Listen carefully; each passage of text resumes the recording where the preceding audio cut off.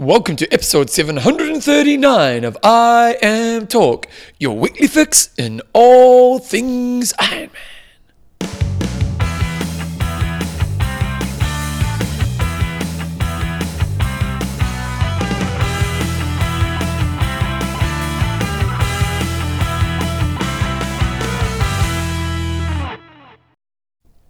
Radio team, welcome along to episode 739 of I Am Talk with Coach John Newsom, Bevan James Oz. How you going, mate? Pretty good, Bevan, although slightly concerned because just before I came up, I had to watch a YouTube clip. You know, you got those forced ads at the beginning. You can't skip the first few seconds. Yep.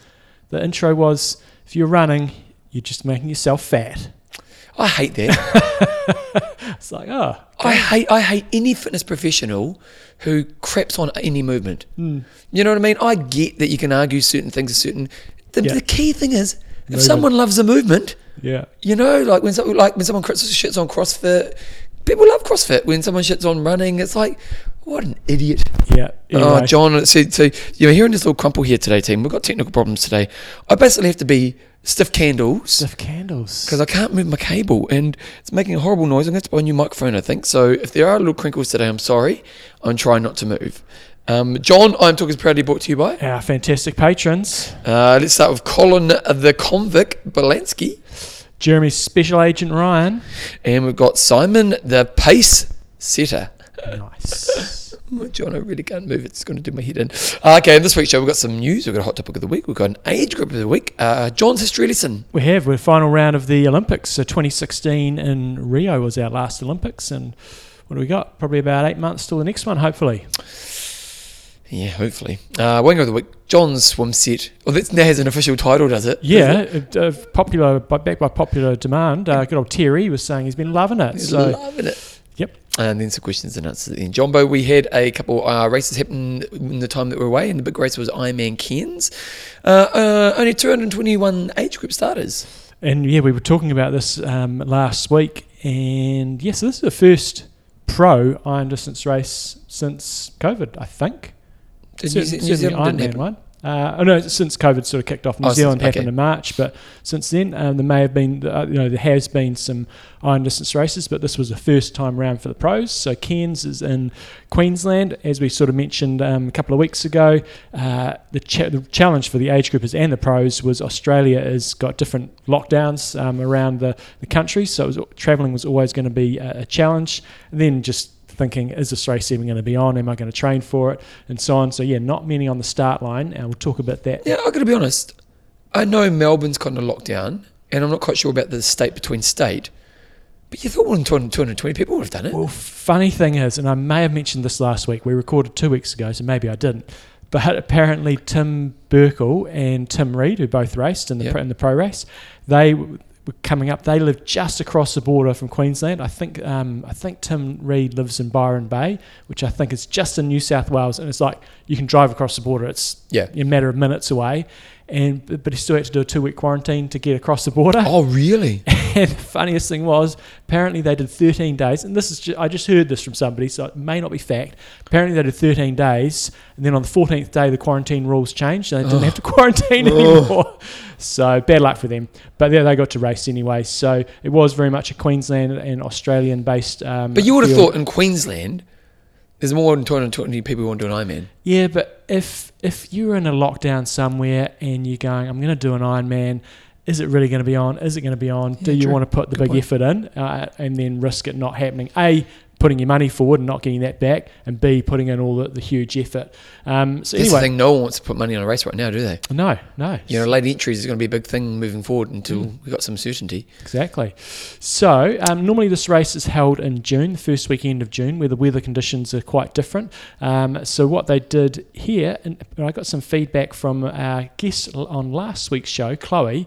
She was, and I didn't realise this at the time, they allowed wetsuits to be legal because it was 27 degrees centigrade in the water for Americans. That's bloody warm. I'm pretty sure that's about what Kona is. But they allowed wetsuits because of the jellyfish issues they have over there. Okay. And if you get stung like crazy, you're in all sorts of bother. So wetsuits were allowed, which caused quite a bit of difficulty because you just bake in those things. A few years ago, we had an Olympic distance race that I organised here and the temperature was right on the cutoff. First time ever we've had this issue. What's the temperature normally? It's allowed to be 23 degrees. Well, this is so 27's. 27's real warm. And a Weddy. Yeah, and it was 23, and it was right on. And on the day, it was like 0.1 below the threshold, so wetsuits were allowed. People got out of the swim, and they said that was not particularly pleasant, and that was at 23 degrees. 27 would have been baking, and apparently the age groupers were suffering coming out of the swim. It was also a very hot day, different time of the year, plus they changed the course just because of different numbers, and obviously to keep it a bit more contained, so the times are quite a bit slower than normal, especially on the bike. But anyway, we had a good little quality field, some good athletes there. You had Tim Reed, who's been a former 70.3 world champion, won Ironman races, Josh Amberger, Tim Van Berkel, Max Newman, amongst others. Max Newman, who I don't know a great deal about, took it out with a good strong run. He ran a 2:50 after riding 4:33 and swimming 45:42 for an 8:13 to win by a couple of minutes over Tim Berkel and another couple of minutes back to Josh Amberger, and then about 13 minutes or so back to Tim Reed, who blew up a bit on the run by the look of it. Only did a 3:08. So that was your top four, and there's some quality athletes there, so good on them. And then on the female side, it was sounded like a pretty interesting race, because we ended up with a Kiwi victor, Amelia Watkinson, in her second only Ironman. She swam 53, rode a 5:01, and ran a 3:22 to just beat out Sarah Crowley by a couple of minutes. And then in third place we had Renee Kiley. But was Amelia the one who won it last year? No, that's only a second Ironman. I can't recall who won it last year. It was the Kiwi girl who's won it twice, wasn't it? I can't remember who won it last year. Who's the doctor? What's the doctor's name?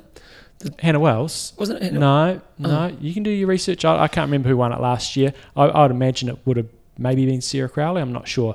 But anyway, the story of the race was Sarah Crowley got a drafting infringement.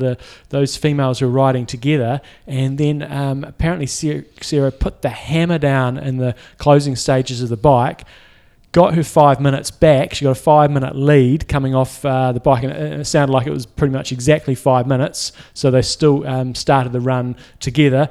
She gassed at the beginning of the run and then sort of blew up a bit, probably paying for going out a bit too quick and also having to smash the latter stages of the bike ride. So Amelia Watkinson came through, only ran a 3:22. It was very, very hot, but takes the win. Teresa Adam.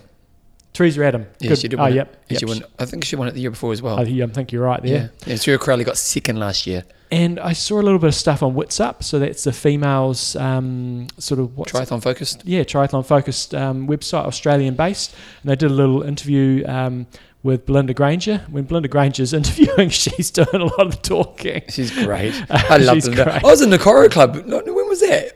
Just before lockdown, actually. It must have been just before Wanaka.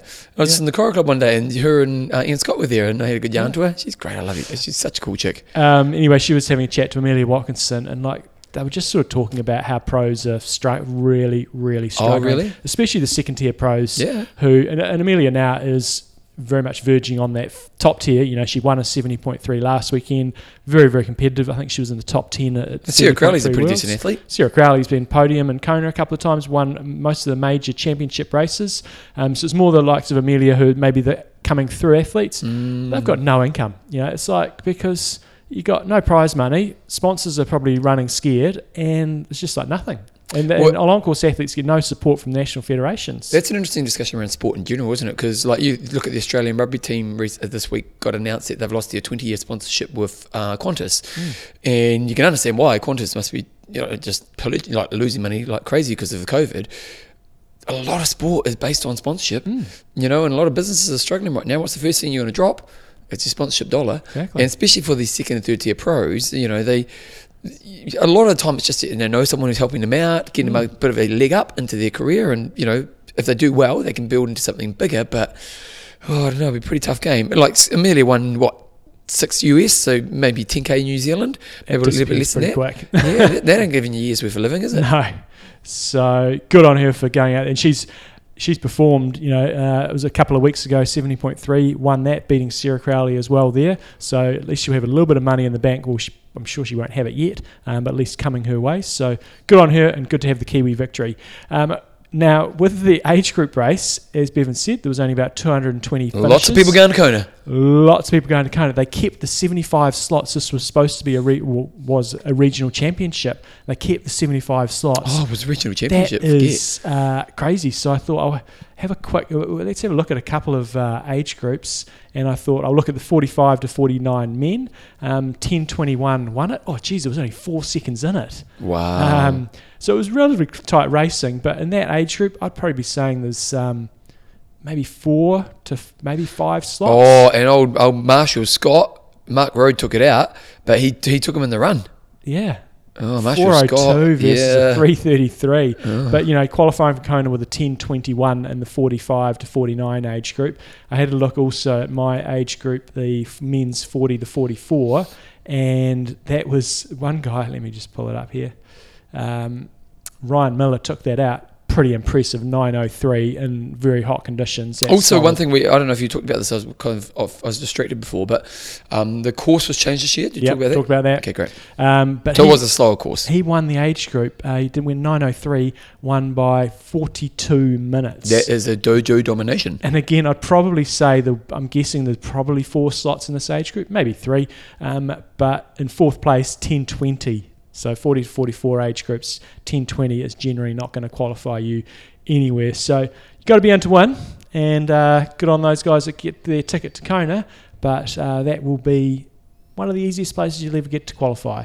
Good work. Okay, well, the Professionals Triathlete Organisation have announced that Challenge Daytona will be announcing their wildcard slots for the 2020 Championship, which will be awarded on the 12th of October. They're just saying that this race is an incredible opportunity for the world's top triathletes to finally race and compete for $1 million US in prize purse. The top 40 men and top 40 women in the PTO World Rankings as of either the 1st of January 2020 or the 1st of March 2020 will be automatically qualified for the event. In addition, the non-athletes PTO board members will select 20 additional wildcard slots comprised of 10 men and 10 women. Interesting to see who they give those to. I think they'll mainly go to ITU? Short course guys that have dabbled in long course stuff. So thinking, I had a quick scan through the list. I'm not sure if the Norwegians made that. People like Christian Blumenfeld and Gustav Eden, although he's probably in there because he won the World Championships. So you'd imagine that's where they'll go.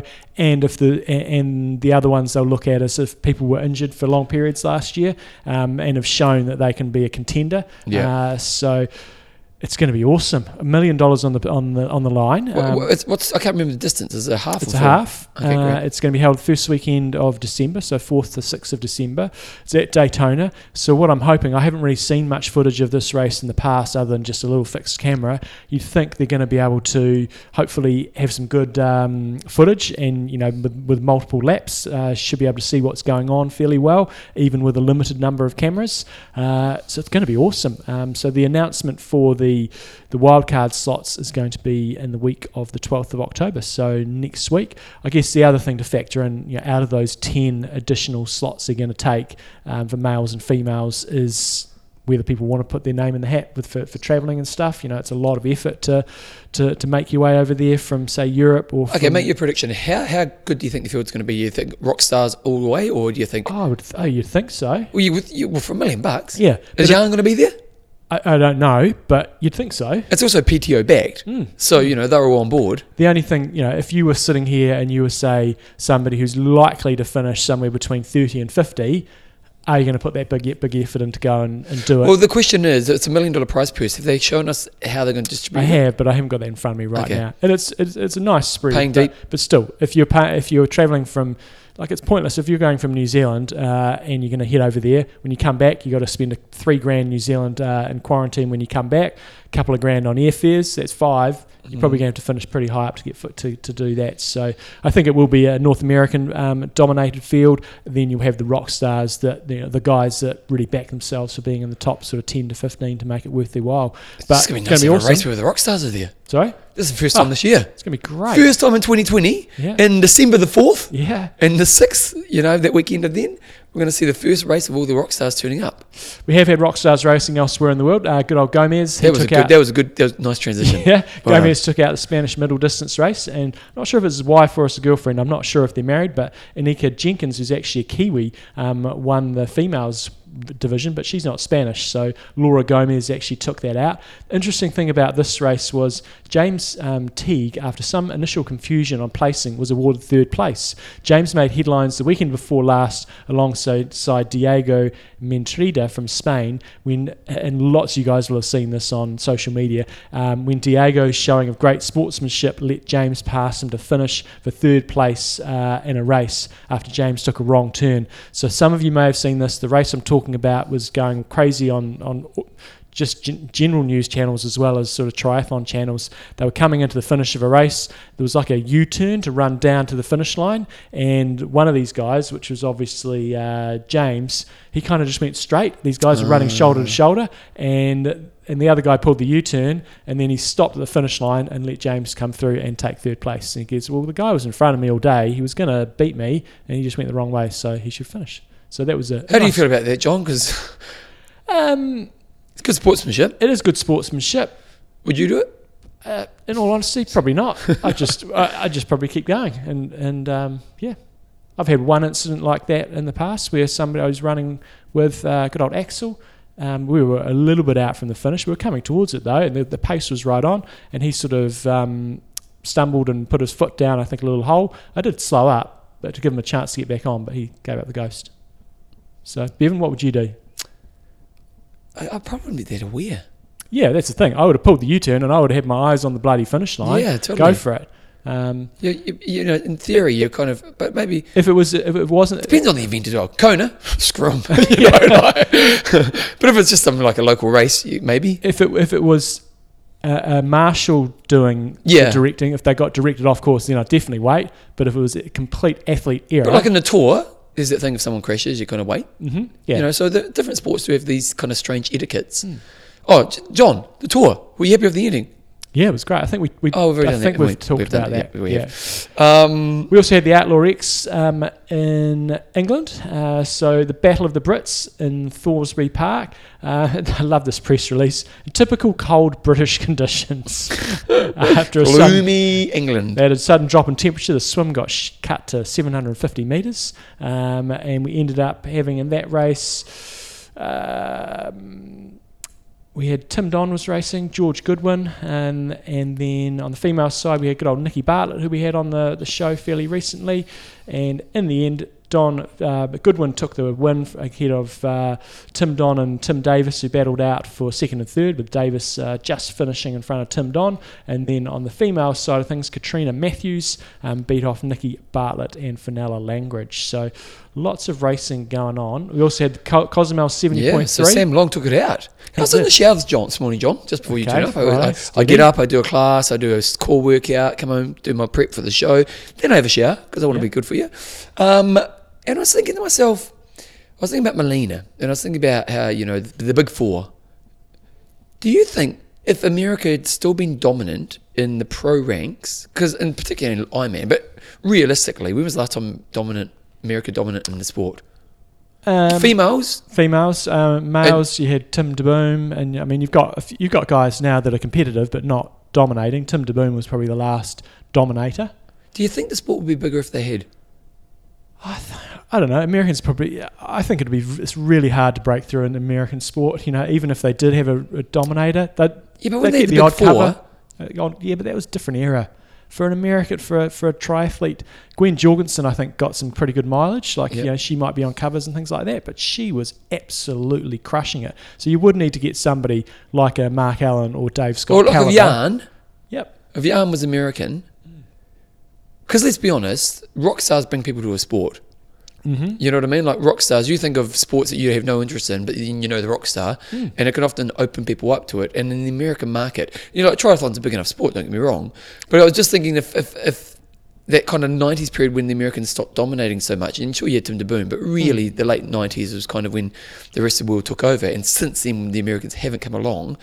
Would the sport be bigger if there had been just that continued dominance of like a Mark Allen level kind of athlete? Oh, you would think so. I mean, you look at Great Britain, they're smoking it. that's off the heels of the Brownlees plus a lot of investment. Same thing with Spain though. They've got a production line coming through now from Gomez, Mola, and then they've got plenty of young guys coming through. So success breeds success, and also exposure.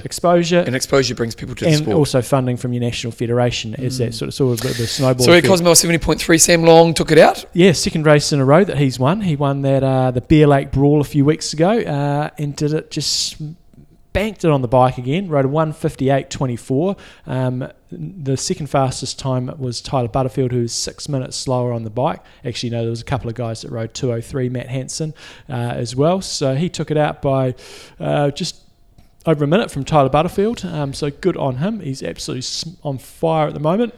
And then Holly Lawrence wasn't a dojo domination, but she won by 10 minutes over Romina Bigoli from Argentina. So Cozumel 70.3. And then the last PTO supported event we had at the weekend was the Huntington Triathlon. This was only Olympic distance, but thought I'd better bring it up because we had Justin Metzler take out the men's race, who we had on the show fairly recently, and his wife Jenny Seymour took out the females race. And I know when we spoke to her, Dustin was on fire, and it sounded like Jenny had been sort of struggling a bit through lockdown, and so good to see her back on top. She won by 23 seconds in front of Meredith Kessler, and she did that on the run. Nice work. Okay, so one thing John's been noticing recently is that the ITU athletes are going fast.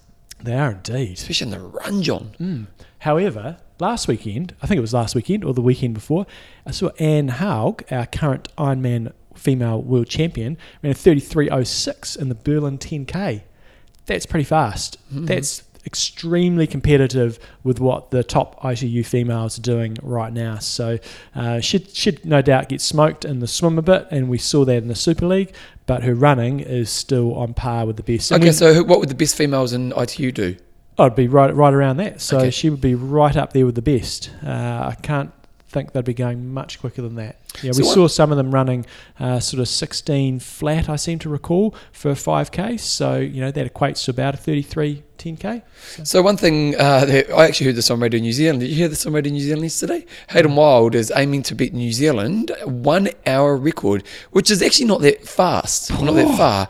So he's 20K and 119 metres. Yeah. But the half marathon record is about 56 minutes. Yeah, well, those Zane Roberts and the brothers have got that. So, this record was held by Bill Bailey, who was a great runner. In 1963, he set it. So if Hayden Wild can do that, good on him. He's got to basically run 3-minute Ks for an hour, just a fraction quicker than 3-minute Ks, which is more or less what they did at the London Marathon at the weekend. And it was interesting. London Marathon, Kipchoge got beaten for a change. Miserable weather conditions. And he wasn't really even in it, was he? He faded away. Well, it just sounded like a multi-lap race, and he just wasn't in it. So there's every dog has his day.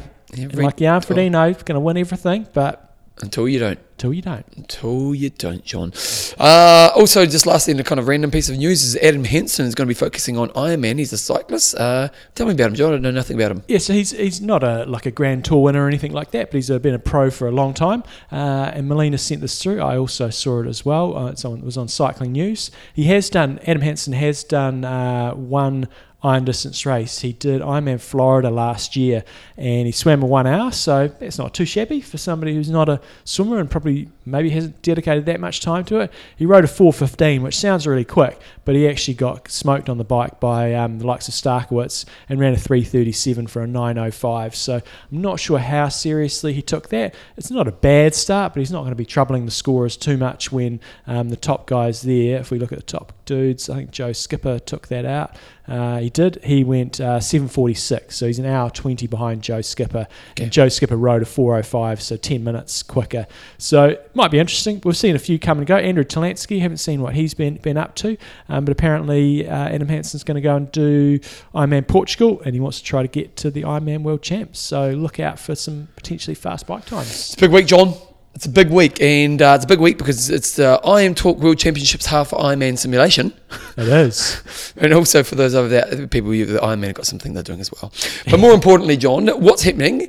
And I'm fascinated. Yeah, well, hopefully you're fit as well as fascinated. Well, John, my prep has included 2 runs. 2 runs? No swimming. No swimming. I think it's going to take about 40 minutes to do 2K. How many laps is 2K? It's It depends what length the pool you do, but it's actually 1.9k, so you get 100 metres off. Yes. So Happy about that, John. yeah, 4 lengths every 100. I think so the you last could time do- I went for a swim,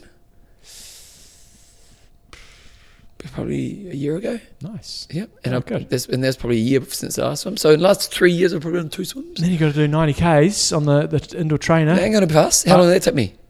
You go pretty quick on Zwift, so I'd say you'll probably be I don't think I'm going to be pushing it, but you'll probably be 2 hours 40, something like that, I'd imagine. yeah, I think I'll just kind of get it done. I'm hoping you've got have you got any fans around your place? Because we could do with a Got a couple of fan. fans. Got my fan in my office. Good, we need some fans. I've only got one, and it's not a heavy duty one. Mine's not heavy duty either, but it's a fan. We need something. We need a bit of air movement. You need one in of my those garage. big, propeller type ones. Yeah, we've got one of them down in our tri-club rooms. So, and then the run. What pace are you gonna run? John, a pace or just run to field? No, I'm just getting this Completing. done.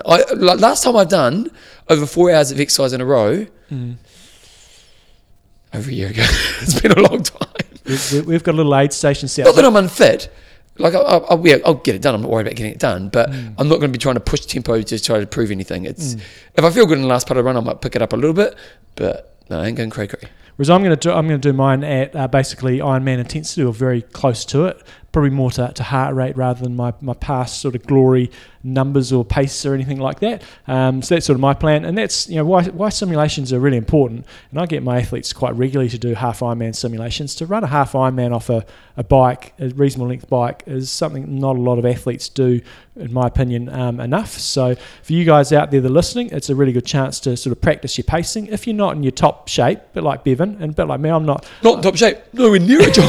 but I'm not in my top shape either. So I've just got to dial my wattage down. So like I normally ride Ironman at 235 watts, which gives me a heart rate of about 135. And like I know from the training rides that I've done, that's not going to be realistic. So I'm just going to bang off, a good 10, maybe 15 watts off that, and that'll still give me the same sort of heart rate. So I know I'll be able to sustain the heart rate. I'm fit enough to do that. And likewise on the run, I kind of know the heart rate that I can sustain, and I'm pretty sure I know what pace I can handle depending on the temperatures. So it's a good exercise in pacing. It's a good chance for you to do a long run off the bike. Good chance to practice your nutrition plan. And again, if you do this half Ironman at Ironman effort, you can practice your nutrition 100% and just dial things in, make sure it's all good for next year. And why it's important to do this week, it's Kona week. Normally, Ironman would be on this week. So it's a bit of a salute to Kona and simply putting a challenge in front of yourself to do. A bit like Bevan, he's not very fit. But he's got a challenge that he's going to do. I'm just not this kind of fit. Not aerobically. Yeah, like I'm probably still in the 90% fittest in the country. Yeah. But in regards to I'm definitely not specified to what we used to. My lats are going to die the next day from bloody trying to pull my body through that pool. Cycling, I'll be fine. And running, I'll be fine. But I'm not going to push the tempo because I just don't want to get injured. Because I'm thinking about maybe signing up for the Motortech Marathon. Okay. Yeah, I've never done it. And work-wise, I've never been able to do it. But I can't see work being a problem at the time of year next year. And it's kind of one of those races I've always wanted to do. So the Motortech is a race in New Zealand. They have an off-road mountain bike race, Xterra Tri, and then run and a bunch of other things as well. So good stuff. It's a good solid run. And so it's normally about February, isn't it? It's March 14th. It's on the same day as my Sea to Sky challenge. Oh, there you go. So the deal is, I have put some 2K there, Bevan. No, 1.9. 1.9. So the I'm idea swimming one. I'm doing a half Ironman. The idea is you go do your swim, and then in terms of the bike, we've got a few different options. I've got a couple of Zwift meetups. I think we've got about 40 or 50 people so far signed up for different Zwift meetups. I'll be setting those up today if you're listening, but we've got quite a few people are going to be not doing it on Zwift. So we've got a crew from Christchurch. There'll be a good 7 or 8 of them that are going down to our club rooms. They're doing it on different platforms. So the idea is you're doing a half Ironman. If you want to join a few others on Zwift, I'll have those meetups set up. Where are we going to run? What's the course? And then we've got to run around the river. So you've got to go run 21.1 kilometres. Are we meeting up with the other crew for the run? Yep, we're going to have a little aid station there. So wait, do we I know we're doing a swim. And you'll probably wait 15 minutes for me to finish my swim. Yeah. And then we go to your house. Yep. We're swimming at 7, and then we'll take you 7:40. By the time we're done, we'll be out of there hopefully by 8. Get back to my place 10 past 8. On the bike at 8:30. And then are we meeting everybody? Just get on the bike. No, you get started at 8:30. So with a meetup, we've got a. No, I mean once the bike's done. Off the bike, we'll just go off running. They'll take a different amount of time. And they're going to be on the same course for the run. Yeah, we'll be able to wave around the river. Yep. Do I have to wait? I'd have to wait for you. No, you'll be waiting a while. Yeah. John, I'm not going to try to compete because I'll just be embarrassed and I'll just hurt my ego. Because back in the day, I'd be going, I'll take Newsom. I'll be going, I'll try smoke him on the bike. Yeah. He'll get me in the pool, but hey, we're starting at the same time, so it doesn't matter. But I'll get him on the bike. Pretty similar runners, I'll be able to get him. Yeah. It would have worked for me. You haven't got it yet. And when we did the IM Talk 10-year anniversary weekend, I tried to take in coming up the other side of Akara up that hill. I lasted about 20 seconds. Right. And then Yusuf said, screw you, Oz, you're not what you used to be. And he made me, and then I grovelled home. I didn't even notice. You see, there you go. I thought I've got it. What I used to be. So Took me about 30 seconds to realise I wasn't. You can do it any way you like. I've got a couple of guys that I coached that are going to do an outside version. I know a lot of people can't swim. If you can't swim, you replace the swim with a run. With a run. And what's the run they've got to do?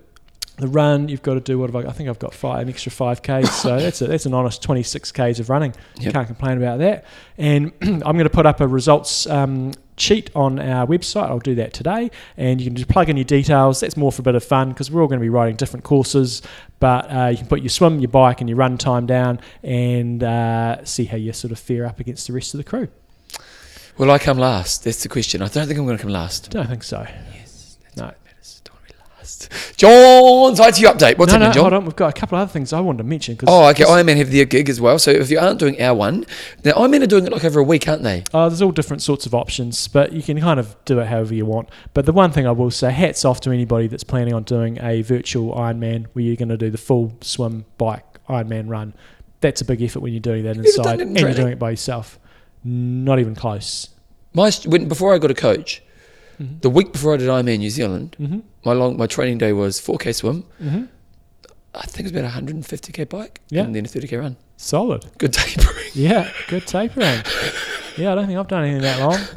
I can't think what the longest. That was like literally the Saturday before the race. Yeah. I knew nothing about the sport at that time. How things have changed or not changed. Anyway, we've got a few other races coming up this weekend. We've got an Iron Star race in Russia, which looked like it was going to be happening. And then I had a look at this other one, and this was on K226.com. The Winterman Tri, which is in the Czech Republic. It's one of these extreme tri type races. Cold water swim, a really hilly bike course, and then a tough run. So the swim, this was off the website. I was looking at it, I was going, this is weird. They're finishing the swim and it's still dark. So they've got a 9 kilometre downriver swim. You start at 4:40 in the morning. The water will have temperatures between 10 and 14 degrees Celsius. That's bloody cold. If it gets 14's okay, but when you're getting down to 10, that is Arctic. However, it goes on to say the last 500 metres will cool down to 7 degrees centigrade. That's motivation to go fast. Yeah. Ice wouldn't melt in that. Bloody hell, that is cold. The bike course has got 3,500 metres of elevation, and the run you finish with an 11 kilometre climb, getting about 1,000 metres of elevation or so. So it looks like a doozy. Go to the Czech Republic and check it out. It looks like a great course. Not my cup of tea. That's no, swimming definitely. at 7 degrees. When they came out, they didn't. You wouldn't expect anything less from the Czech Republic, but would you? Yeah, they did. They didn't have just like the your skull cap type things you wear to keep your head warm. They actually had the full diving masks and things like that on. Oh wow! So it looked brutal. Okay, John's IT update. We've got an announcement, what's a couple of cool announcements. First of all, I'll go to this one. Is that they're announcing a bonus prize pool. The executive board have also approved the distribution of the 2020 bonus prize pool money, approved 2 weeks ago, and to try and minimise the financial impact that COVID-19 and the lack of events has had on athletes this season.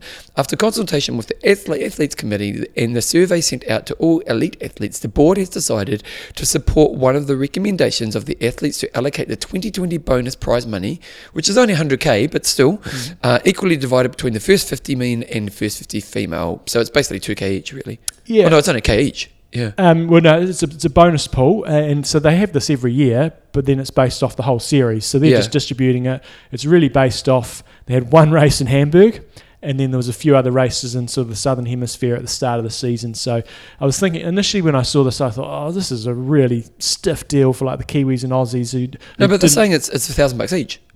Because it's saying equally divided between the first 50 and first 50 men. Yeah, equally divided between males and females. The top people. Oh, So no. I thought each person would just get $1,000 each. No. Okay. And so I thought, the Kiwis and Aussies will get shafted. But then when I looked at the list, we'd had a couple of races down here with a World Cup in Australia and a World Cup. We didn't get the World Cup in New Zealand.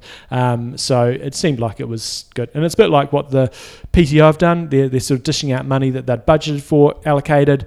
Just didn't happen in terms of all the races, so it was just sitting there. So it's good to see it going out. So if we're looking at 2021, what's happening with the racing calendar, John? So they've just announced the first few races, and they're kind of clustering them together. So they've got a new World Triathlon Series race in China on the 1st and 2nd of May, and then they're going to have Yokohama, which is a regular on the circuit, on the 15th of May, and they're also slotted in a World Cup race in Osaka on the 8th and 9th of May. So essentially you could do 3 races in 3 weeks back to back if you wanted to travel, or you can go to China, go to Japan and do 2 races in 2 weeks. So yeah, starting to see some things happening, and Leeds is also taking place the 5th and 6th of June, which will be reasonably fresh up that time of the year up in Leeds. So yeah, starting to see some things happen with ITU, and they've changed their logo, they've rebranded Bevan. It's all now called World Triathlon. I don't even know if they're going to call themselves the ITU. So if you look up itu.com? No, if you go triathlon.org, they've got a new logo, and just pumping it out there.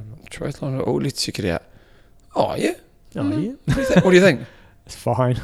I think they just wanted to get rid of the ITU side of things and just World Triathlon, consistent branding everywhere. Okay, fair enough. Okay, John, last week's discussion, the discussion we did before we went away was, how are you going to test yourself between now and Christmas if there's no racing in your part of the world? I'll go first, John. Paul Ryan's got, I'm going to test myself with how many Christmas parties I can fit in if there is no requirement to train early the next morning. You know what? There's probably some truth to that. Because, the thing is with us triathletes, well, now that I'm doing a triathlon this week, I go back to that world, is you do sacrifice a lot of social. Mm-hmm. And especially if you're the people who live like in New Zealand in the summer season where it's a very social time of year, you will often have to leave early or miss out on things because, you've got to get out and train and it's a focused time. So it would be quite nice to go, you know what, this year... Going crazy. I'm just going to be able to enjoy that a little bit more, which is not a bad thing. Greg Howes says, only for running, but I'm doing my own 1-hour record runs. I did the first one last week, and I'm planning on doing another in December to see how much improvement I can squeeze out. Great idea. So 1 hour power effort pretty much, but running. What do you reckon yours would be, John? Maybe you could do this weekend. Running? If you run an hour. Right now, I could probably run 3-minute 50Ks. I don't know how far that would get me. You could do faster than 350s. For an hour? Come on, John. No, well, I did a half marathon last year and it wasn't that much quicker than that. I think it was low 340s, something like that. I think you do 340s for an hour.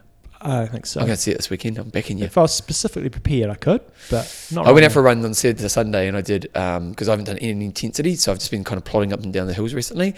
And I thought I'd do a 50-minute run, 10 warm up, 15 at 1:20 half marathon pace, 5, then 15 again, and then just warm down.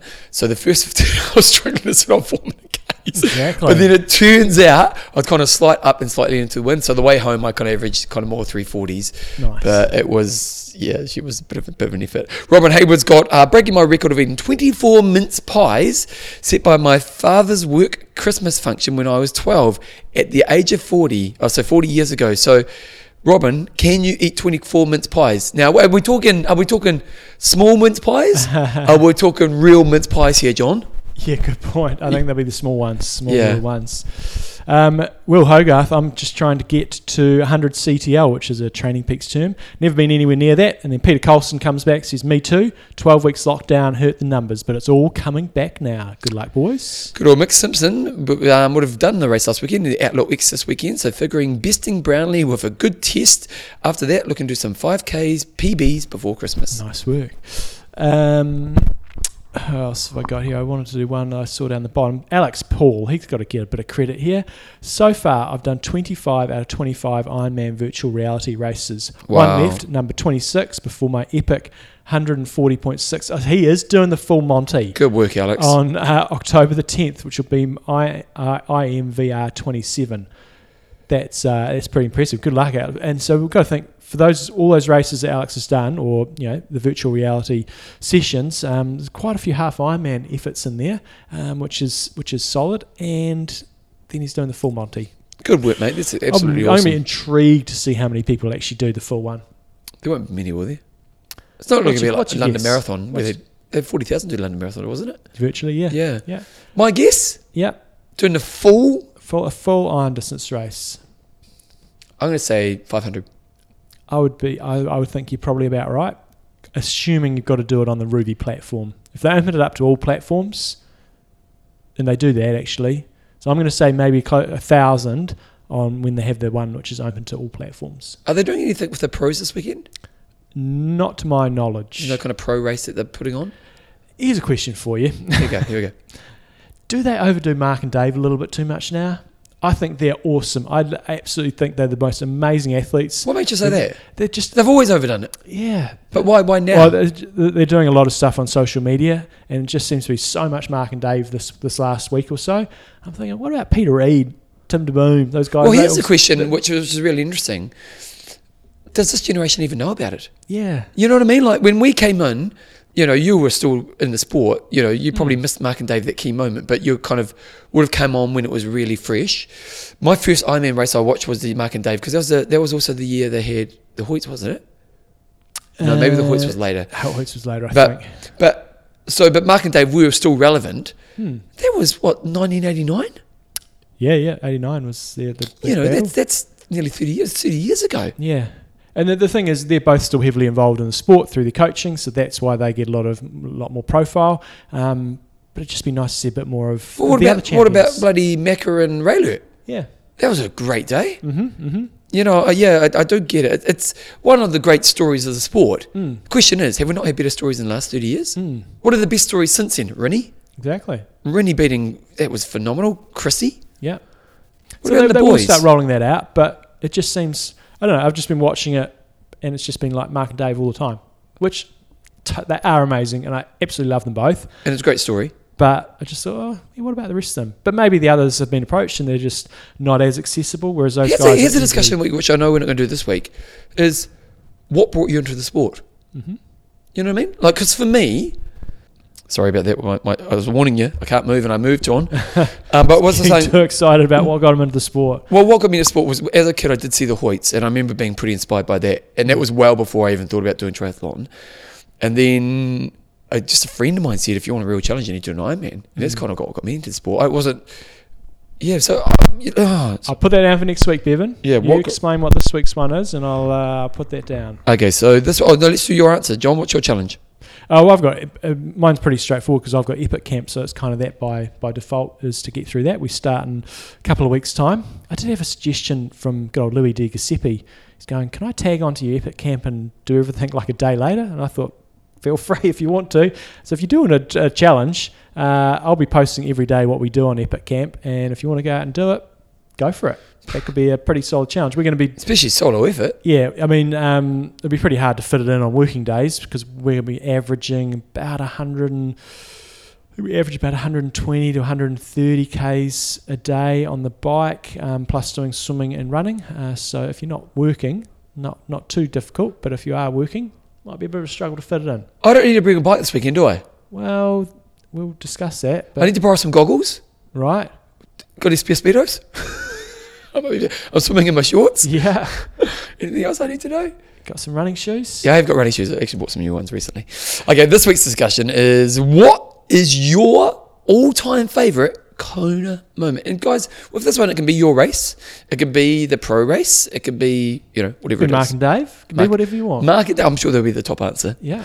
Okay, John, let's do it. 1, 2, 3... Age Grouper of the Week. Okay, John. Good old Patrick Walkington sent through Gary Mollard is this week's age group. He's got Gary is one of the athletes who I coach. Gary has entered the 2019 Ironman UK, and I've been following him on the live tracker. Great swim, great transition, and then 5 minutes into the bike, his tracker stopped. Fearing the worst and continually checking the tracker for movement, I got a call on my mobile phone. Gary had borrowed a spectator's phone and was calling me in a bit of a panic.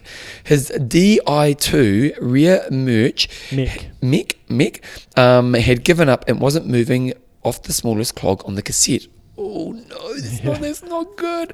I told him to check the various connections and no joy. Wait for the course mechanic. 30 minutes later, I saw that he was moving again and presumed that he must have got it fixed. It turned out that afterwards that Gary had completed the whole bike in just 2 gears, and he was able to still move his front mech. What do you call it?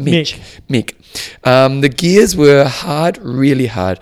The bike time wasn't too bad, and his run wasn't too bad either. Considering how hilly the Ironman UK course is, this is pretty impressive and totally worth a mention. That is impressive. I'm firstly impressed that Gary had either recalled his coach's phone number, but he might have gone to the website and grabbed it off that. But to just go up to a spectator, can I borrow your phone? How many phone numbers can you remember right now? Do you know your wife's phone number? I know my wife's cell phone. That's it. Yeah. Oh, see, I wouldn't. Yeah, no, that's it. I know my parents' landline. If it was landlines, it was a bit different because you used to have to dial it. Yeah. But these days, because it's all saved on your phone. But no, I remember my parents' home phone number and Gary goes, I need to ring Patrick. Yeah. Patrick, sort it out, mate, just do this and that. Gary's like, screw you, Patrick, I'm done. So that's impressive, but it's not the first time that I've heard people do this. However, what's impressive... Was it just because it isn't charged? Well, yes and no. It can be a failure to charge your device, which is, and actually, interestingly enough, literally just before coming up here, I put my bike on charge because we've got the camp coming up, and I thought, charge it now in case I forget to do it. How often do you have to charge it? Infrequently, like months at a time. Okay. Several months at a time. And anyway, so on the odd occasion it is a lack of charge, but normally it's if you're travelling to a race, then if you've packed your bike away and if you leave your cables connected, if your brake handle where the changer is pointed the whole time, that can do it. And then there's other reasons as well. John, is it worth it? It's one of those things. I was riding my bike as a coach, just coaching some runners on the weekend. And I was up on Summit Road, and I was thinking about this for some reason, and I was thinking, this is fine. Yep, I totally agree. It's one of those things. Once you've got it, going back would feel really shit. So it's not really going to give you a performance gain at all. The changing is a bit smoother. It's easy, and it's really. I've never gone to my car. Oh, I can't push that in. Oh, yeah. No, can I get it in? It would be. Let's say it would be like going from, say you're on the top iPhone at the moment. Yeah, I'm not 3 years. It would probably be like going back to like iPhone 6 or something like that. Okay. Actually, I've got a good analogy. I've just bought Joe some RPM shoes for the gym because she uses sand shoes for her birthday. I got her some shoes. And she said, I noticed them, but, and I said, you don't really notice until you forget to take them to the class. Yes. And you've got to go back to sand shoes. Yeah. So, good on Gary. What often happens in these situations is you've got to push, you only got 2 gears, you've got to push either really hard or you're spinning out of control. And this is a hilly course, Ironman UK, and then your run's really going to suffer badly because you haven't been able to, and you've thrown your toys out of the cot, you've had enough, you've probably gone too hard to try to make you've got a good excuse. But Gary persevered and still had a good run, so good on him. So Gary Mollard, you are our Age Group of the Week. And plug for Patrick, he's got performance coach, hold on. performancetrycoaching.co.uk if you want to check him out for some coaching. Okay, John's history lesson. Can we have some music? Do you have to? It's always editing work for me. Okay, here we go.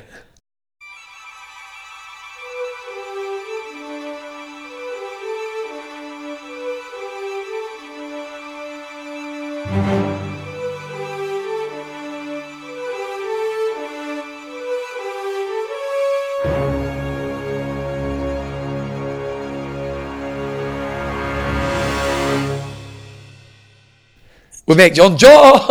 History lesson. You're getting lazy in your old age. It's hard work to do my job, I tell you. We have music all the way through the show. Yep. We don't want to listen to One reason is our music's not as good. Apple on the podcast back in their days on GarageBand used to have a selection we could choose for podcast music. Nowadays, I've only got 3 songs. Unless you want to buy some music, John. Why don't you use our Legends music for this, given it's talking about Legends? No, because Legends has the Brendan Telfer bit. Yeah. Doesn't matter. We'll move on. Cool. I'll put some music in. They've heard it. John, what we're saying is the Rio 2016 Olympics. Rio's will go down as one of the disappointing Olympics.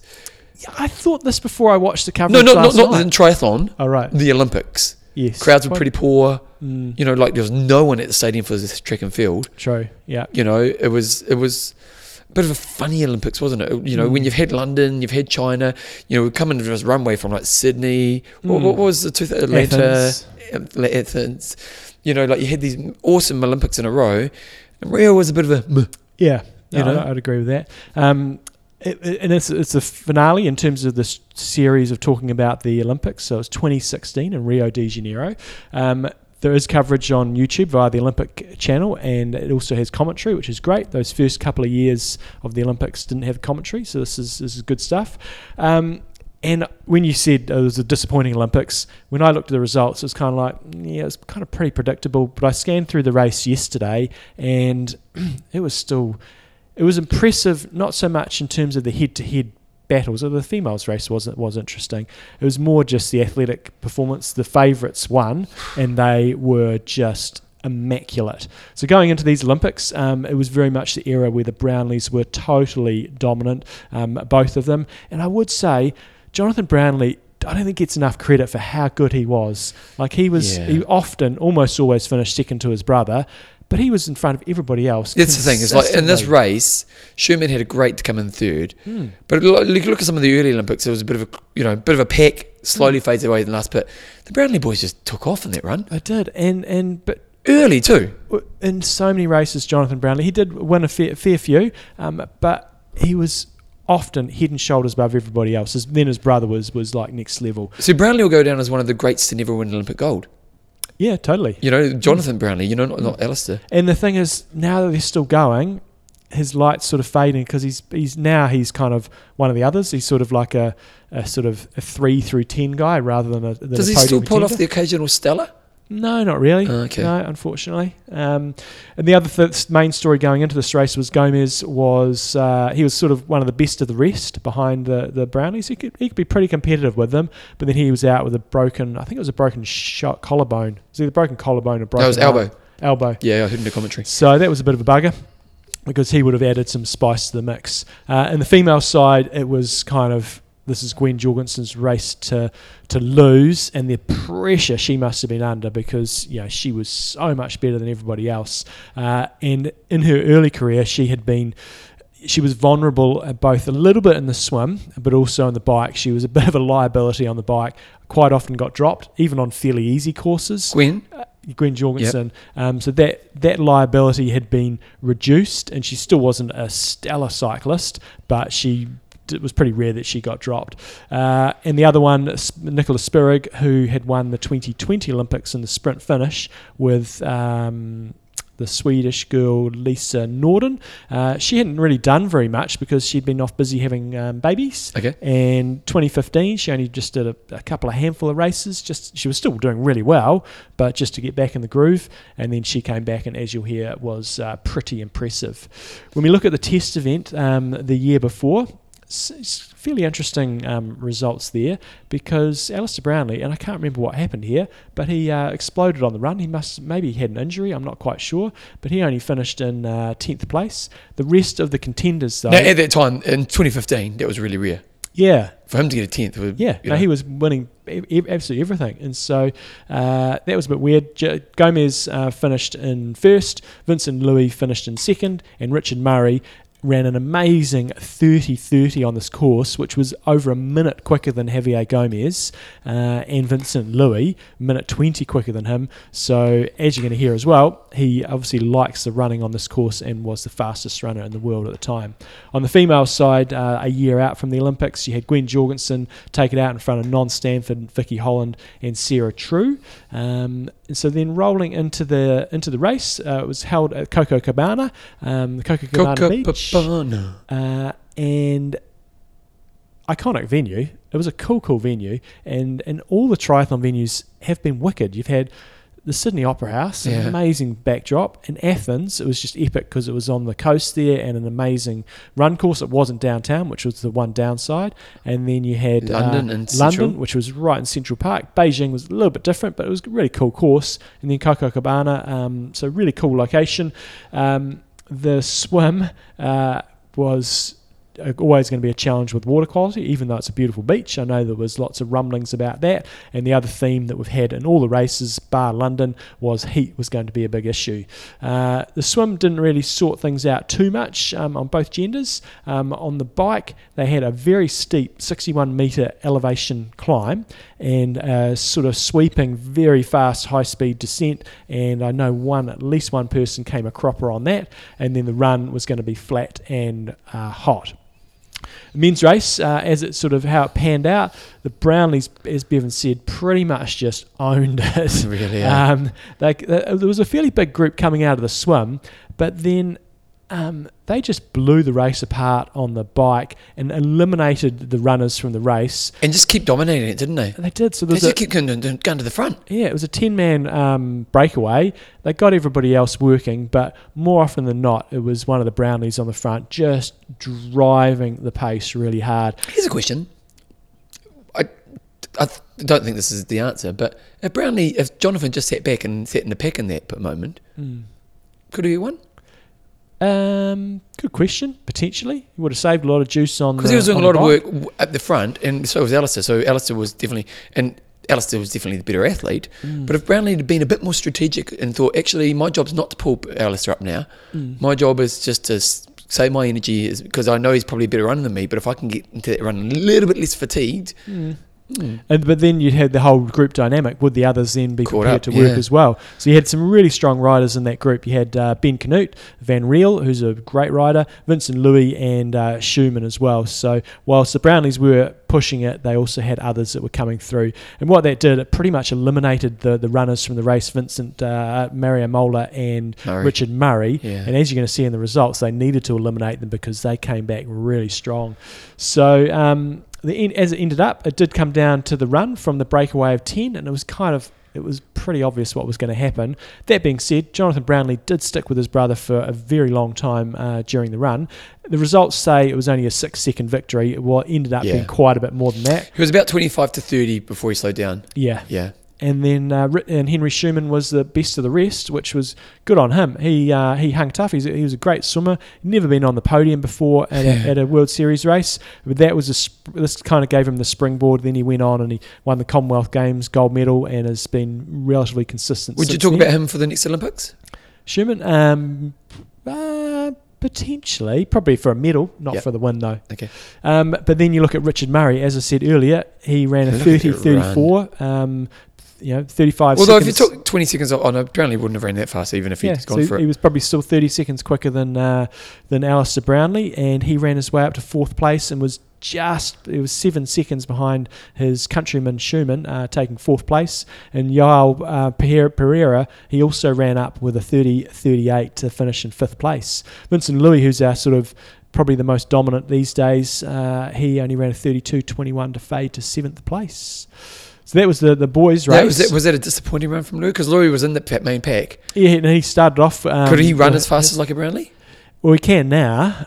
Back then, he was still emerging. I think he's when you look at a lot of these top athletes, they have just moved up the rung year after year after year. The previous Olympics, just off the top of my head, I'm going to say he finished about 10th, so he sort of moved up to 7th. And this year at the Olympics, he would have been the favourite. Not a massive clear favourite, but certainly would have been the favourite. On the female side of things, a big group came out of the swim, which included Gwen Jorgensen, so that was... bit of a problem straight away, but also Nicholas Spirig made that front group as well. The only chance they really had in this race for the gold medal was to drop Jorgensen on the bike. And when I was watching it last night, what was interesting was she did get dropped early on. Like, when I say dropped, she was 5 metres off the back, maybe 10. At that moment. That is teetering off. Yeah. And they were driving really hard at the front, so I'm not quite sure how she managed to get back on, but she did. Once she was back on, she was okay. But that race was teetering on edge. If she'd got dropped there, game over. She would have lost 2 minutes, and it would have been game over. And try as they might, they couldn't break up that group. Well, they had people dropping off the group. Nicholas Spirig, again, this is like the Brownlee. If she was on the front, she was just driving that pack for the majority of the ride. Had she not done that, maybe the result might have turned out a little bit different. So Spirig was attacking the group. The pace looked like it was on. You could just see their faces. They were suffering all the way through the bike ride. So you think the Spirig moment is, or tactic is I've either got to try to get away or I've got to try and make this ride so hard that I wear all the runners out. And I think she didn't achieve the breakaway, but she tired everybody else out enough that her strength brought her through on the run. The run, you got to go watch this. It was the weirdest run you're ever going to see in a triathlon. Definitely the weirdest run I've ever seen. I couldn't find it, so tell me about it. So they're running along. So straight away, more or less, Jorgensen and Spirig take off, and you're thinking Jorgensen's just going to play with her for a bit. And then I actually remember it. I do remember it, yeah. And Nicola Spirig stayed with her for, I think it was about 3/4 of the run. But the interesting part was in the middle sort of stages, it became a bit of a track race. Like, they didn't want to take the lead, and they literally were swerving all over the road, and neither of them wanted to go to the front. They were almost arguing with each other. It's bizarre. Then they kind of settled back in, and then at about the 3/4 mark or so, Jorgensen just put the burners on and just gassed her. And so what I did have in the back of my mind was she sort of just playing it safe. It was really, really hot, thinking, if I can run with her, I'll probably drop her at the end. Yeah. If I go for it early, I risk blowing up. Yeah. And so I think she was playing it safe because she was so dominant over everybody else. So anyway, that was the story. It ended up being Gwen Jorgensen surging away for a relatively comfortable victory. She was in tears going across the line, tears of joy, and probably a massive relief valve released. Spirig faded quite a bit because the females behind her, which was Non-Stanford and Vicky Holland, they got pretty close to her coming down into the finishing chute. They had a bit of a sprint finish, and they were really good mates, so it was always a shame when you're sprinting off your mate for third place. One of you gets a medal and the other one doesn't. So Vicky Holland ended up just beating out Non-Stanford for the bronze medal. So, as I said, pretty predictable winners on both the males and females side, but just impressive specimens of our sport in terms of how dominant they were and they performed when they needed to. I know I've talked a lot about this, but her career I just find fascinating. Gwen Jorgensen. Well, she's just dominating a sport. Took her a little while to get into the swing of it. She was dominating, wasn't she? Once she got into it, it wasn't impossible to beat her, but the only people that could beat her was just absolutely crush the bike ride. Interestingly, Gwen Jorgensen. And when did she pull away? Well, she had a baby, the Olympics must have been, it's always sort of July, August time. They had the grand finale in Cozumel, which would have been at the end of the season, probably end of August. That was her last race, and she actually got beaten there. Flora Duffy just opened up a can of whoop-ass on the bike and just got such a big lead. Gwen Jorgensen also didn't run that fast that day. She still finished second and probably still won the series. And that was the end of her, basically, in triathlon. That was it. And then she kind of just... She had a baby, didn't she? She's had baby, and she's still trying to do marathon running. So I still see her popping up on social media and stuff, and she's still running, but and she's really good, but she's not like. But she hasn't qualified to the Olympics, is she? No. So she is really good. She's really competitive at a national level, and international level. She's just another one of sort of the group. Yeah. Well, she's 34. So realistically, if it doesn't happen next year, marathon running can keep going, but you'd think. Well, come on, 39. Yeah. And she's not even making a US team now. Yeah, in terms of winning an Olympic medal. Or even just getting to the Olympics. It's just interesting because, and I had good on her, like you got to live the life you want to live. But she walked away from a pretty stellar career to chase your pipe dream, like, hey, good on her. Anything else, John? No, I just saw, with all these Olympics, when I watched on the ratings of your favourite Olympics to your worst Olympics, where does this sit? It's a good question. They've all been better than what I remembered when I've gone back and scanned through them. I haven't watched them. They've all been better than what I remembered. So I'd say it's London and Rio are on par at the bottom because the favourites really just dominated and it was a bit predictable. So I'd say those two were the bottom two. Bit of a tie. Okay, there you go. But still good races. Still definitely worth a watch. And some great... It was still impressive, but just the way Alistair was racing it, just how he was racing at that time... And he's a racer with a grimace on his face. He just backed himself, man. Like, one thing is, I'm talking about Brown and Jonathan saying maybe he could have been a bit wiser in the ride. Who knows what that meant, because it might have meant that the pack caught up and just let Alistair do more work. But Alistair he never played tactics. He just went, I'm the best man out here. Screw you all. See you at the finish. It'd be amazing to see more sports science stats and comparing those top athletes to actually see on a physiological level how close they are. So how much of it is it mental versus actually your physical capabilities? Yeah. Fascinating stuff. Okay, John, let's do Wango! of the week. I'm going to say 37. Oh, okay, we'll do 37. We're going to do 2 this week. Oh, no, you do your one. That's No, right. I just want want to go 100. Okay, let's do 100. 100. 100. Because there's no more. We don't really know that. We're not darts aficionados over here. 180 is what you normally say, but Okay. who's 100, John? Number 100. Waiting. Oh, no, that's this week. I've got to give him a bit of love. Do you know Sai? Sai, he's an Indian guy. You know what? I met Sai. Yeah.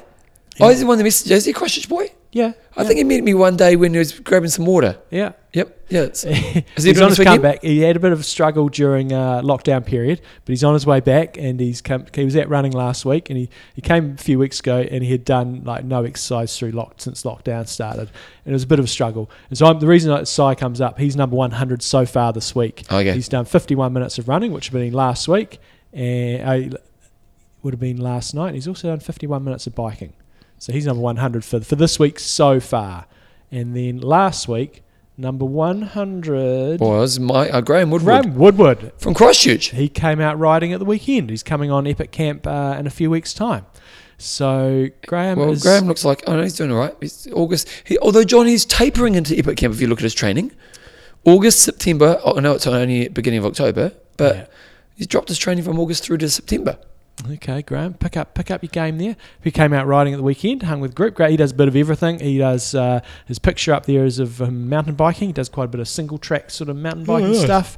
Goes off doing sort of skiing and hiking, and then He's a man of the land. He does a lot of big sort of stuff through Europe. So Graham, I'm pretty sure I'm right here. Graham's an Aussie, but he's also lived in the UK and now he lives in Christchurch. So he's a Kiwi. Biggest ride, 260. Is Graham the one who lives down the road? No, Graham lives sort of over John's pointing. other side of town, sort of near Okay. uni or something like that. Okay, yep. Glendowie Road, that's where he lives. Yep. You want to go stalk Graham? Yep. Glendowie. I'm heading over to Glendowie. Biggest ride that he's done, 263.1 kilometres. Biggest climb, 1,512 metres. So you'll be able to follow Graham. One of the things with the Epic Camp, I'm going to be getting all the athletes, you get bonus points. They don't have to do it for keeping a blog. And I'll have links for those probably off the Epic Camp Facebook page. So if you want to follow that, we'll let you know who's blogging. I'll be blogging up there every day. I'm sure Graham will be as well because he'll be right amongst the points competition. And Is he pretty decent, is he? Sorry? Is he pretty decent? Graham will be, it's all handicapped now, so everybody's got a good chance. Oh, really?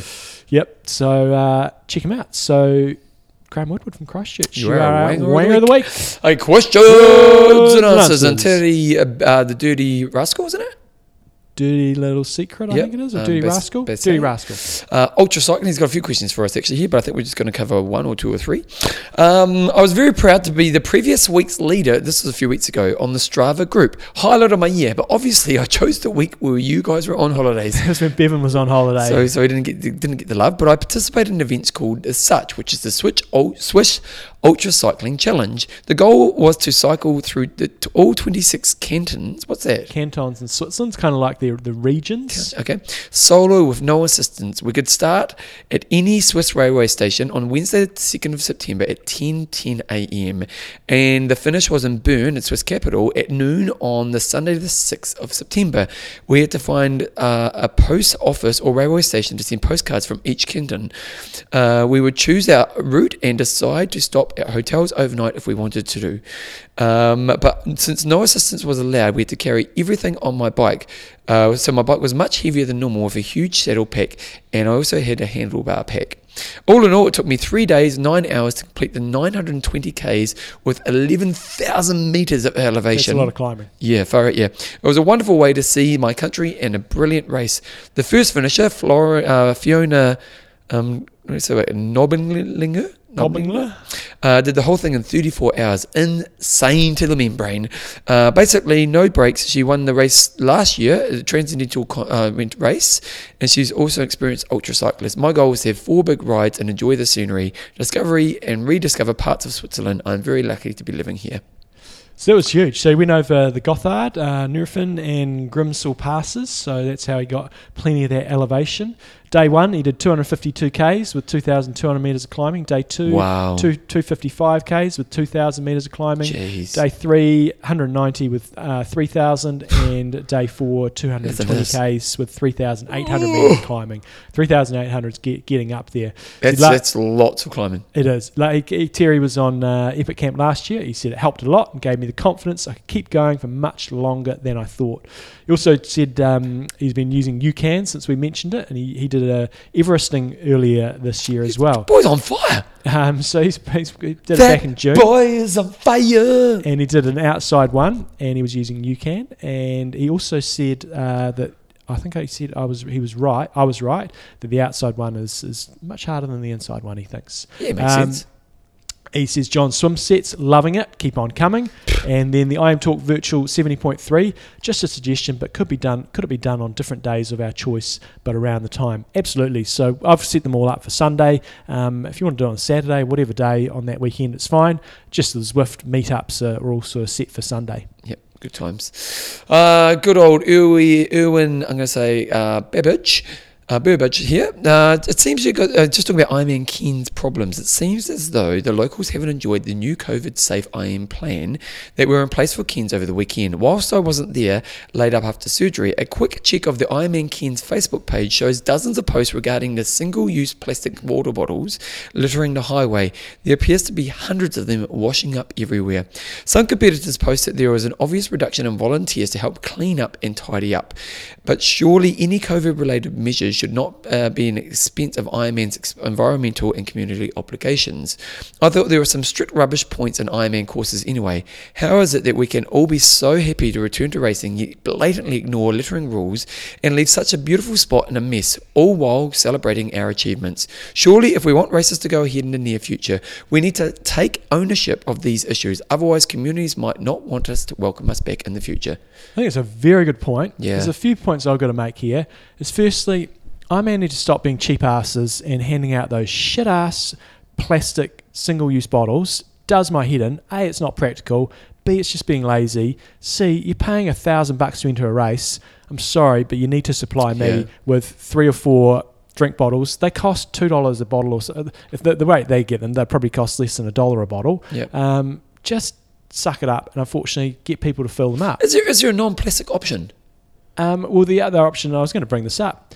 I wonder, and some of the races in France do this, what it would be like if it was a bit more self-service. If we all became a bit more less pampered and everything becomes a bit more self-sufficient when you're out there racing. So, of course, you need to be able to fill your drink bottles up, but... Do you want to stop and fill it up? I don't, but I wonder... Surely there's a carton option. Sorry? Well, I'm just thinking of the plastic use.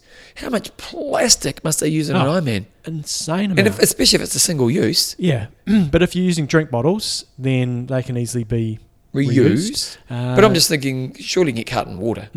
So I think I'm giving the athletes a little bit of a break here because I don't think that many of them intentionally just chuck the drink bottles out in willy-nilly. Yeah. I think most athletes try to get it in the right spot, but I just think get away from these single-use plastic bottles and use normal drink bottles, and everyone's a winner. Well, interestingly, John, it kind of works on well to an article that you've put up here on cyclingweekly.com, just talking about the UCI is planning to introduce time penalties for riders littering during racing. And this is great because if you watch the Tour de France and you watch these Grand Tours, it does my head, and you just see the riders just biffing stuff willy-nilly. Yeah. And they do get little fines for doing that. If they get caught on camera, they fine like a handful of people a day, if that. But again, I think cyclists need to lead by example. And so what they're bringing in now, and this will make a difference, so they're planning on bringing this in, is time penalties. So if you're a cyclist, nice. you get a $200 fine. Yep. No one gives a crap. But if you're getting a time penalty, I suppose if you're just a back of the pack rider, you probably don't care. But if you're a front of the pack guy, you're not going to be wanting to get that. So I think time penalties is the way to go. It's a bit like finding a footballer a couple of £1,000 when they're playing in the Premier League. They get paid, £100,000 a week. It's almost like penalties, and this is not just for footballers, but like even like big corporations should be percentage. Yeah. So like you so much percentage of your yearly annual pay, so you lose 10% of your pay. Totally. Yeah. Or you lose 10% of your profit from your business. It's because as you say, often finds just aren't really that much of a pain. Totally. So let's all try to pull up our socks and try to be a bit more environmentally friendly. Okay, John's swim set. Okay, back in the pool. I had 2 weeks out of the pool because we were on holiday last week, and so today's swim set was going to be the objective was a bit of an all-rounder and a bit of Epic Camp preparation. So we kicked off with 400 metres warm-up, repeating 75 free, 25 backstroke, just to get the arms moving in both directions, and then we went 1,000, 800, 600, 400, 200, 100. The 1,000 was just a steady swim. The 800 was alternating 100 hard, 100 easy. The 600 was... what do we do for the 600? I think you did IM. I don't know. I can't remember. I think maybe we didn't do 1,000. We did an 800. 800 was steady. 600 was alternating 100 hard, 100 easy. The 400 was building the pace. So each 100 we got progressively faster. The 200 was an individual medley, so 50 of each stroke. And then we rounded it off with 100 metres butterfly. 100 metres butterfly is quite hard. At the end of a session? Yeah. That's how I'm going to make up my 2K on the weekend. All right. Yeah, I only need to do 1,900, but I'm just going to chuck in 100 fly at the end. So the reason we did that is we have a 200 metre butterfly challenge on Epic Camp, and so I wanted to just do a little bit of preparation. Not quite sure how I'm going to make 200 metres at this stage because I touched that wall at the 100 and I was heaving, just getting the arms over. So 200 is going to be an epic challenge. And then we finished off with 8 100s. We did 4 just freestyle, getting about 5 seconds rest at a sort of moderate pace. We were doing them on the 135, so a steady pace, not moderate. And then 4 100s bands only. And the reason for the bands only, it's good for you. Bands only is fantastic. If you don't know what it is, it's basically getting a car tube that's been cut into strips around your ankle, forces your lower body to stop working and really helps you to work on your catch a lot more. It's very, very hard. And we have 1,000 metres bands only challenge on Epic Camp. So I just want to get a bit of practice in for that. So that was today's swim set, 100 metre warm down. Or I didn't know what to do at the end of the swim, Bevan. Batteries ran out on my new goggles. Oh, no. With 150 metres to go. I was like, game's over. Don't know what to do. Don't just stop swimming. Yeah, that's the rule. Yeah. Technology stops. It's like their bike. Yeah. Stop biking. Stop biking. But I did keep going. So that was all good. Good swim. Okay, John, let's talk about patrons. You go first. Arnold the Sleek Chic Silikov. You just got Sleek there. I think I changed it to Sleek Chic. Okay. We've got David D Squared Doherty. And John the Mountain Snail Hancock. If you want to become a patron of the show, just go to www.iamtalk.me, go through the section where it says become a patron, go through the process, and you're supporting the boys, put on a great show. There's gifts depending on your level of patronage, and ultimately just help us do what we do. If you want to get the show emailed to you, go to the same website, www.iamtalk.me. Down the bottom of the front page, just put your information in there. So some great coaching. Check out coachjohnnewsom.com. You can check out my podcast. I released a new episode yesterday on the bevanjamesisles.com. For other cool websites like Age Group of the Week's cool websites and other stuff, just email iamtalkpodcast@gmail.com. John? Just on that, it would be nice to have a few more age groupers. Yeah, it was nice to Patrick sent one through. Good work. If you're a coach, by all means, send your people through. Yeah. Okay, John, what's your goss? Back from holiday, had a week off in What's the 5 highlights of your holiday? There's a great restaurant called Smoking Barrel in Motueka, which is sort of 10 to 15 Ks away from Kaiteri, nice, where we stay. That was a highlight. Had a great feed there. Best fries you'll get anywhere. They do these like pigtail fries, absolutely delicious. Oh, do you mean like the curly fries? Yes. Yeah, the ducks do them. Beautiful. Crunchy. So that was right up there. Managed to have a swim on the last day. Ooh. Put on the in the lake. I mean, in the sea. In the sea, and we're very early autumn. I suppose we're mid-autumn now, aren't we? We kind of technically are, but it doesn't. It only felt like it's come in the last couple of weeks. Put it this way, people are still skiing at the ski fields. Yep. I could have gone skiing and swimming in the same day. Yep.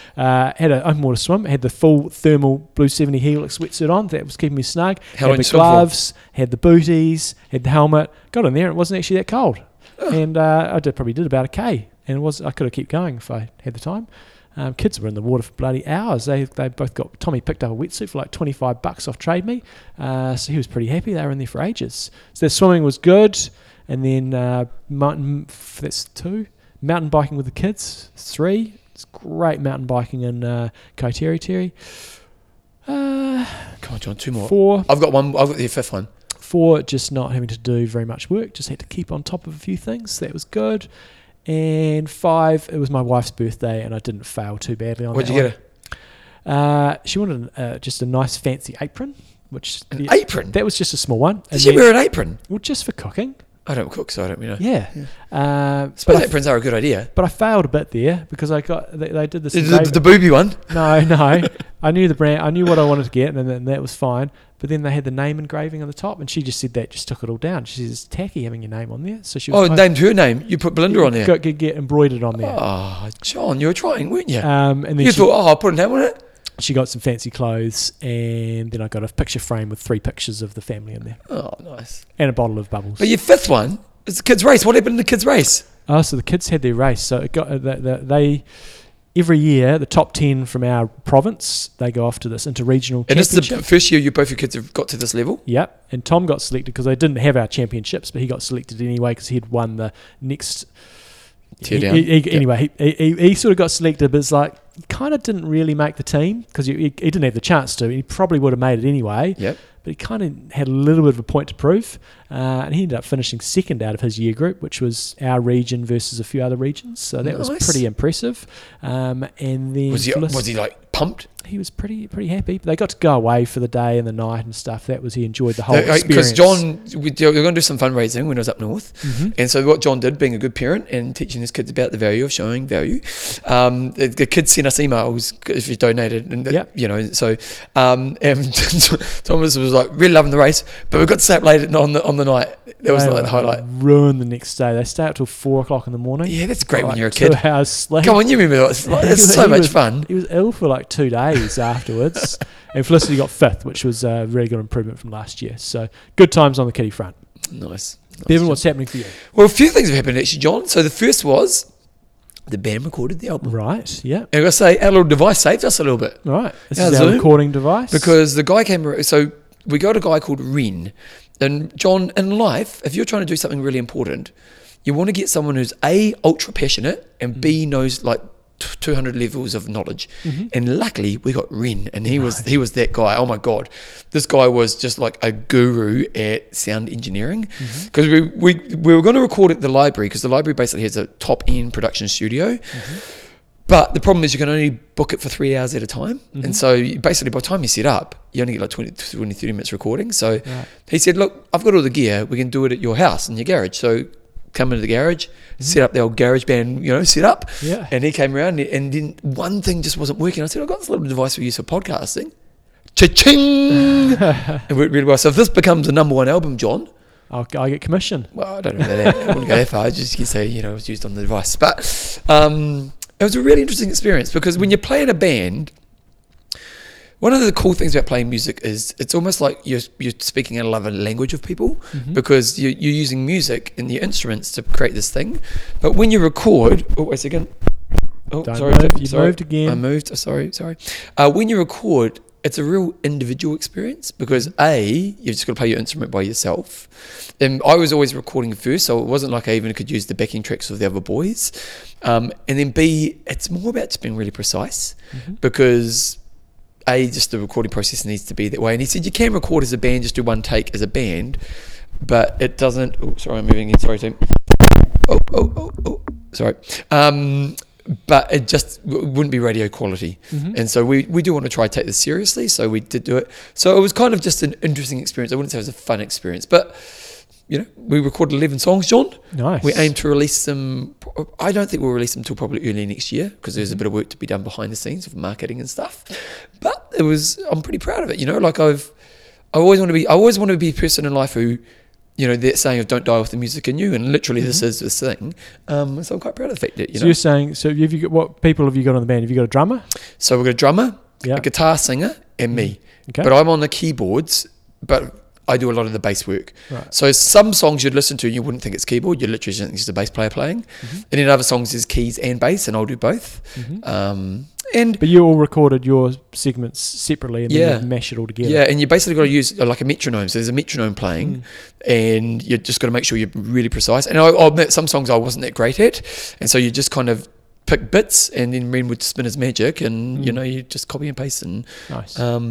but I haven't actually heard what he's going to do yet, and we've still got probably another half day's recording just to tweak a few things. So, That's pretty cool. Nice. Yeah. And definitely, I'll let you guys know about it. And, I think we've got good radio rock songs. I think our songs are, they're rock, but they are good kind of radio rock. So I think who knows? Music's a pipe dream, but we're going to put our hand up, John.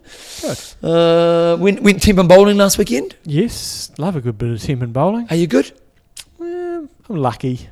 What do you normally? What's your score normally? Oh, I've got no idea. I would go once every 4 years with the kids. Yeah. My problem is, John, I think when you're timber bowling fast is more important than accuracy.